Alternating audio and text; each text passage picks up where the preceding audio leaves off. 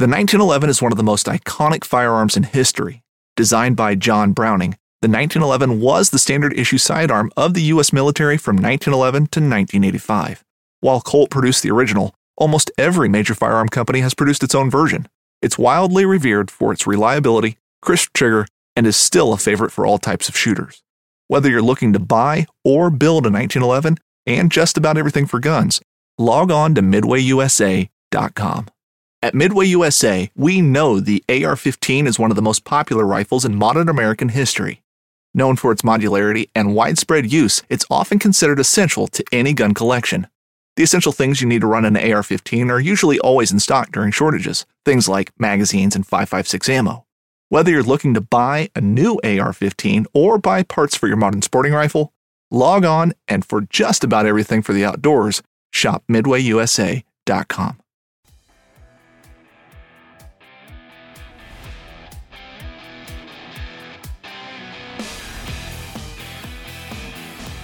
Hey everybody, welcome to How To Tuesday this week.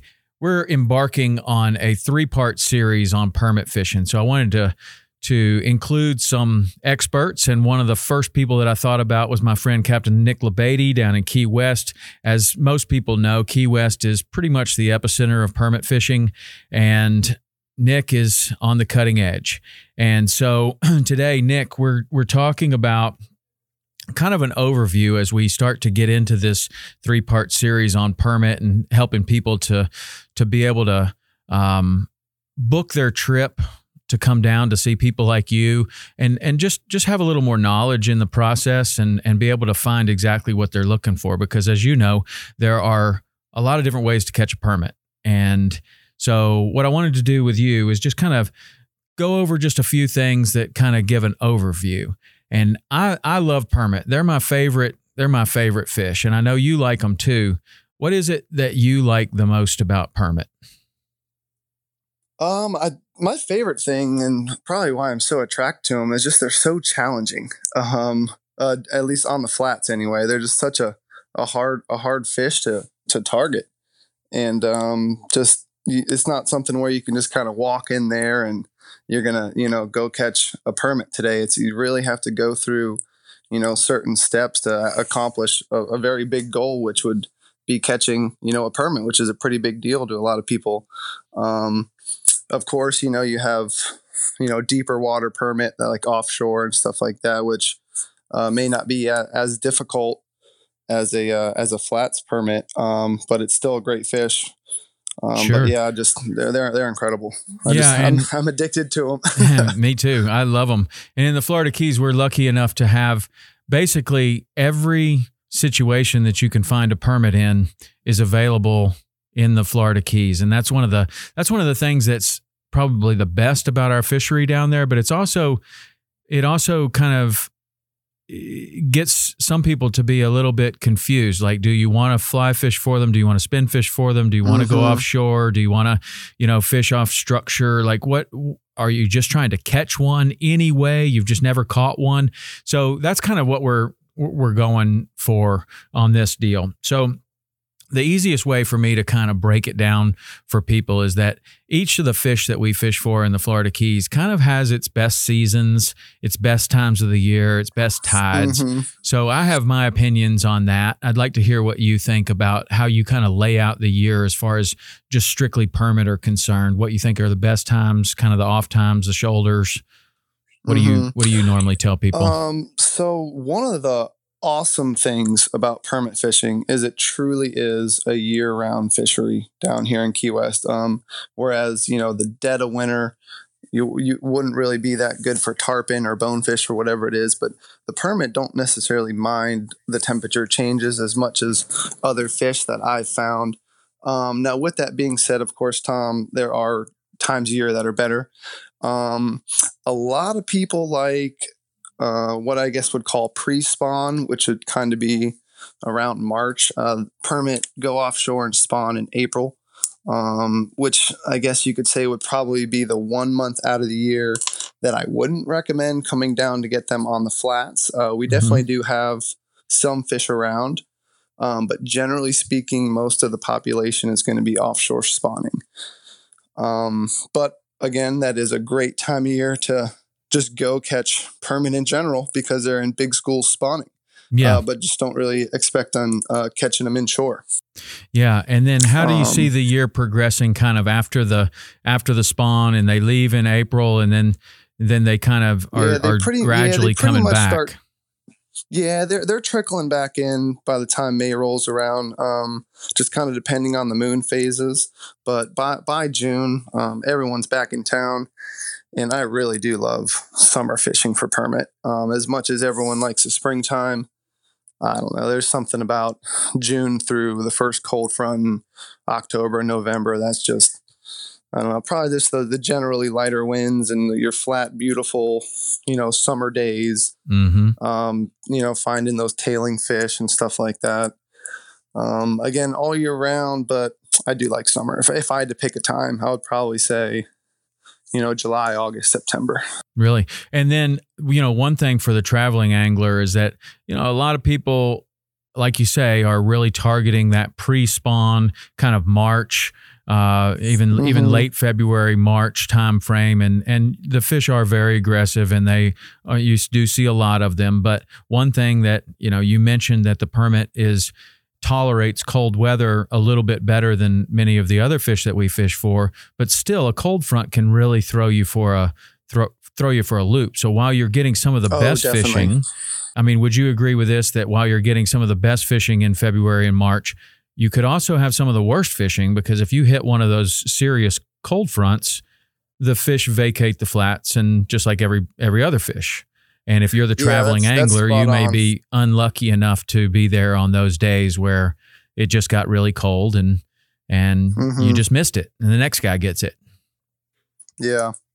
Yeah, that's the tough part about, booking trips so far in advance. And I do the same thing when I book guided trips elsewhere. It's just, you never know what the weather's going to be, 4 months down the road, and you really just got to hope for the best.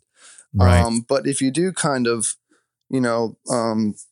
pick the seasons that could be a little bit nicer, like we were saying, like summer, obviously a lot less of a chance you're going to come smack dab in the middle of a cold front. Mm-hmm.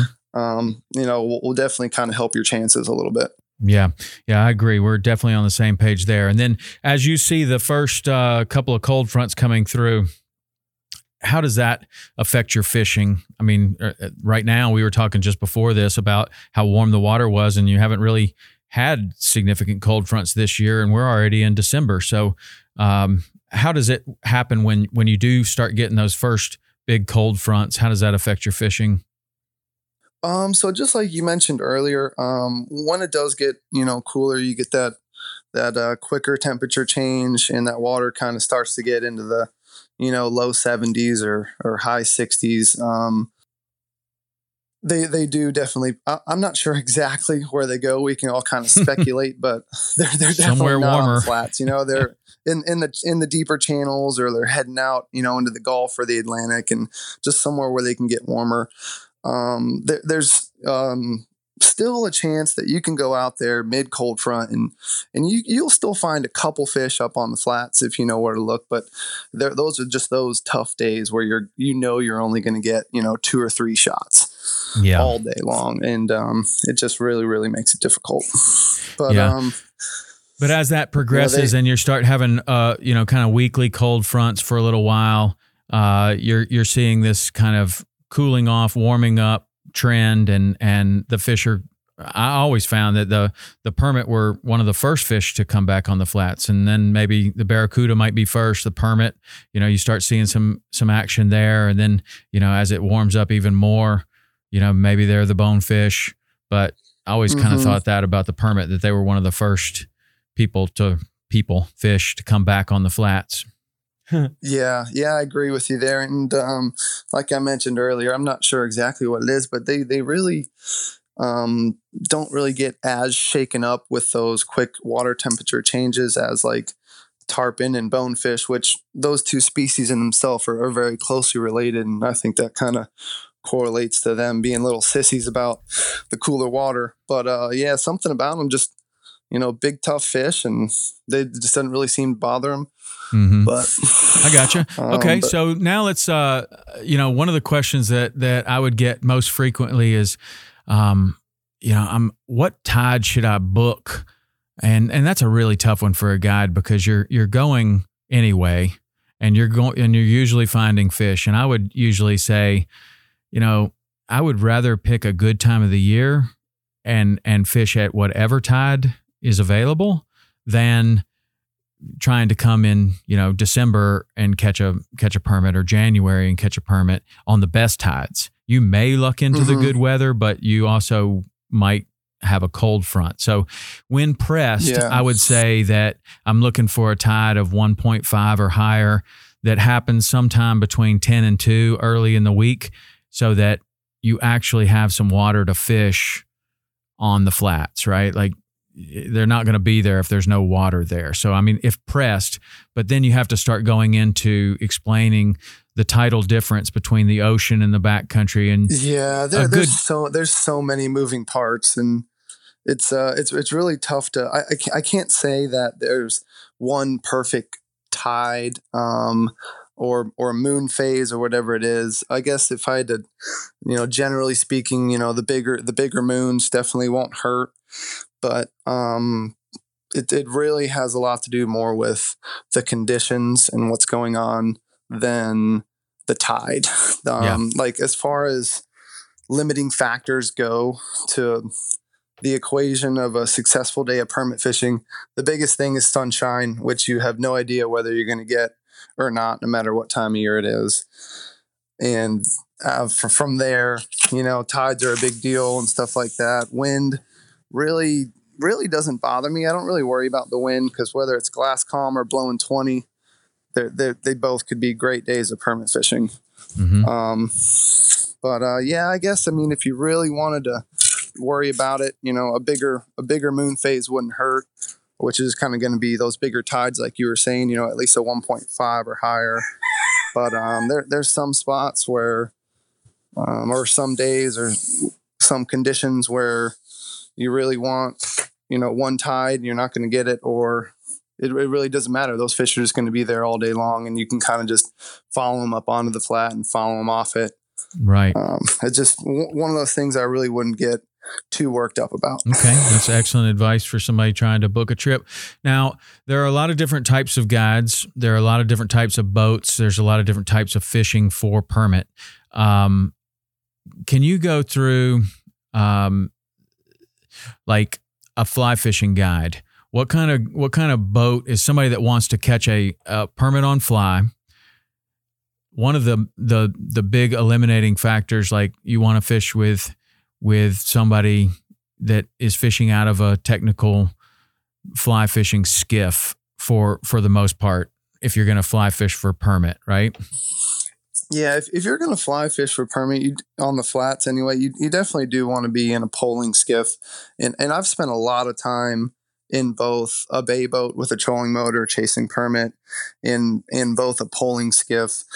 And you can catch them in both. But if you are fly fishing, you definitely do want to be, again, in a poling skiff. There's just so much more that goes in to getting that shot on a fly rod. That angle's got to be perfect. Sometimes that fish is coming, and you just got to kind of kick the boat one way or the other. And you can do that quietly with a push pole to get that angle for that fly shot. But if you're up there with a trolling motor and you start trying to turn the boat real quick while you're on the flat, those fish are just going to blow out right away. Whereas if you're up there in a bay boat with a trolling motor with a live crab, you can chuck that thing wherever you want, whenever you want. And, right. It's still going to be a lot quieter on a poling skiff. I think if you're chasing them on the flats, that's definitely the way to do it. But it's definitely not impossible on a bay boat with a trolling motor. Right. I've caught a ton of them doing that. Right. And so that's obviously something that people should look into, is like, if you have a guide's recommendation for a guide, he could be a great fishing guide, wonderful person, awesome fishing guide, but might not be doing the kind of fishing that you want to do. Like if you're 100% fly guy, you probably, you want to look for a guide that is fishing the way that you want to fish. So I always talk definitely. So much about communication with anglers and guides. As you're putting yourself in a position of a traveling angler and you are a guy that only wants to fly fish for permit, what kind of questions do you need to ask your prospective guide? If you don't know what you're getting into and you've never done it before, I guess the biggest thing would kind of ask your guide what he would expect you bring to the table. Definitely you want to have a pretty good cast on you. They are probably one of the most challenging fish in the world, at least in my opinion, to catch on a fly rod. They don't give any second chances, and you really do got to bring your A game if you want to have a good shot at it. And just say, are there anything I should practice, or what am I kind of getting into? But really just practice, I guess, is the biggest thing I can say. And there's nothing that you can do in the park or in the backyard that's going to kind of prepare you for the in those moment situations where you're dealing with, line management and fish coming at certain angles and stuff like that. So it really is just, time and getting out there and doing it and kind of going through the steps and learning what it actually takes to get it done. Right. That's excellent, because it's as big a responsibility for the angler to come prepared as it is really for the guide, because, if you can't make the cast, it's not going to happen. Yeah. When you're up there fly fishing, I think I told you this last time we were together. It really is kind of like a romantic experience. It is two people, doing this dance on the flats where you got the guy on the front of the boat and he's the arms, and you got the guy on the back and he's the eyes, and you two are really working together in unison to accomplish this incredible feat. And when it all comes together, of course, it's awesome. But I think what I love about it more than the accomplishment is the challenge. It is just so hard to do. Yeah. Just everything really has to come together, and you both got to really be, just on your toes. And right. It's just that kind of fishing that I really love to do. Yeah, I agree with you. So there are obviously a lot of people that have websites and things like that advertise that they fish for permit. We're fishing for them in a lot of different ways.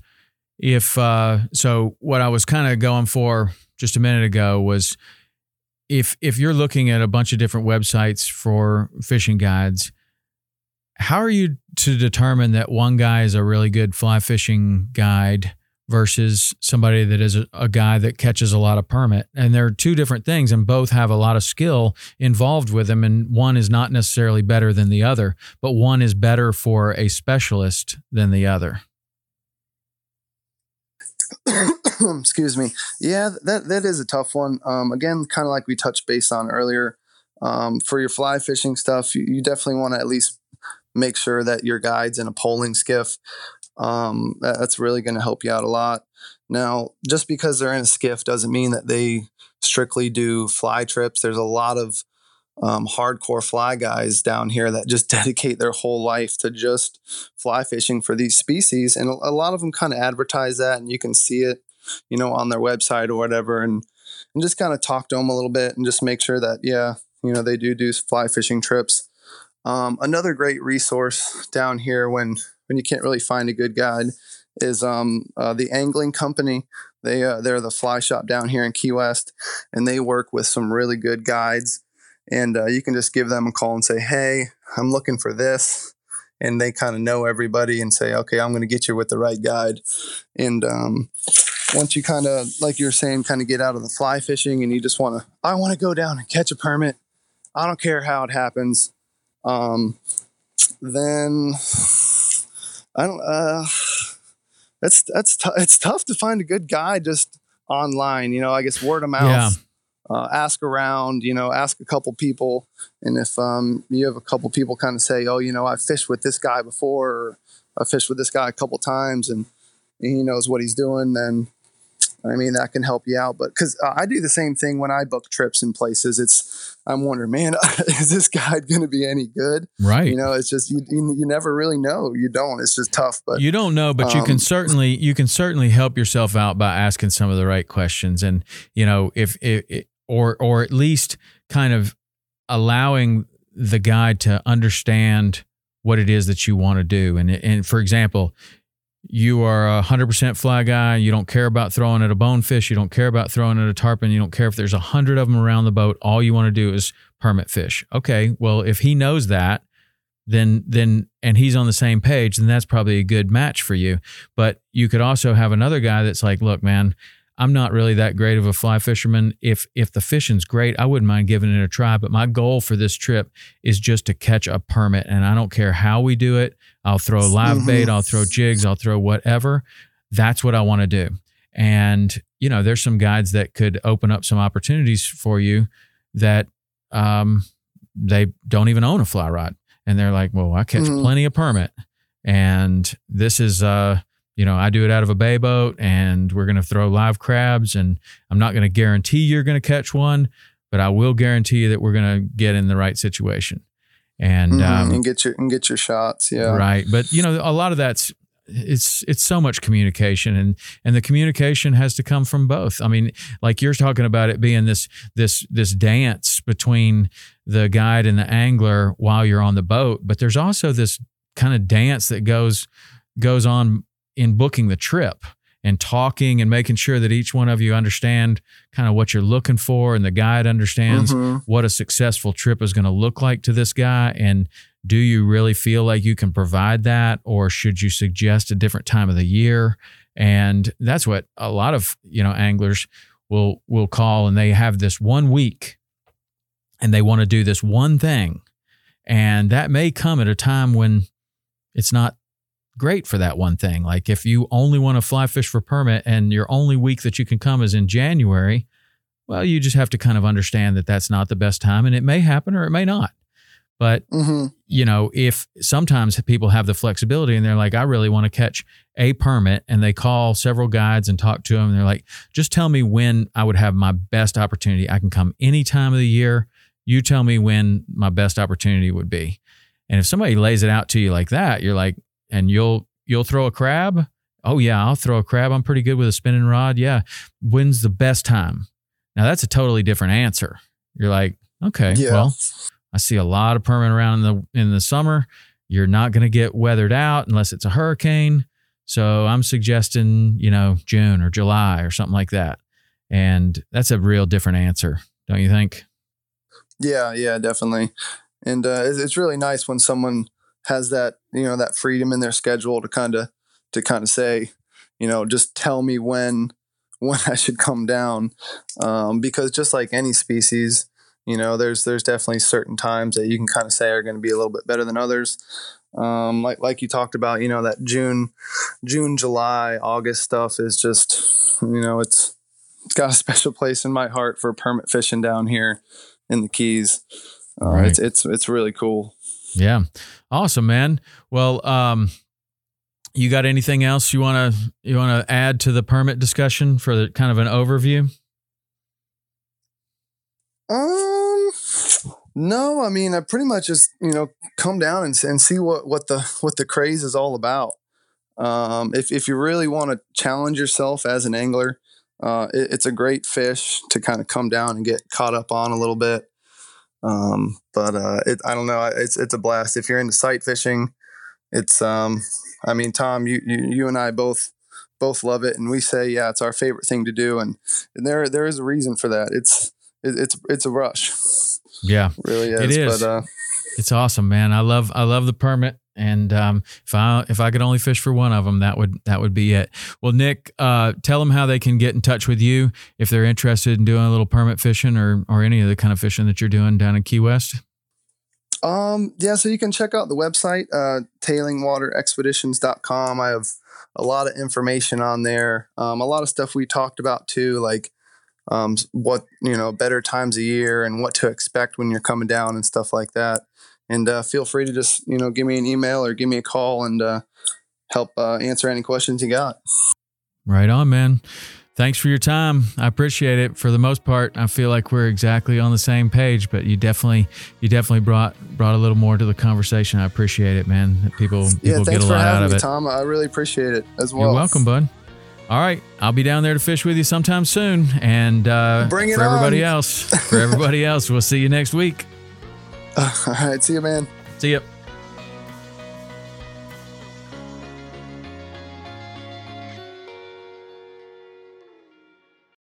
think, with 4 of us spread out on a tiny island, that the task of tagging a whitetail would not be a big thing.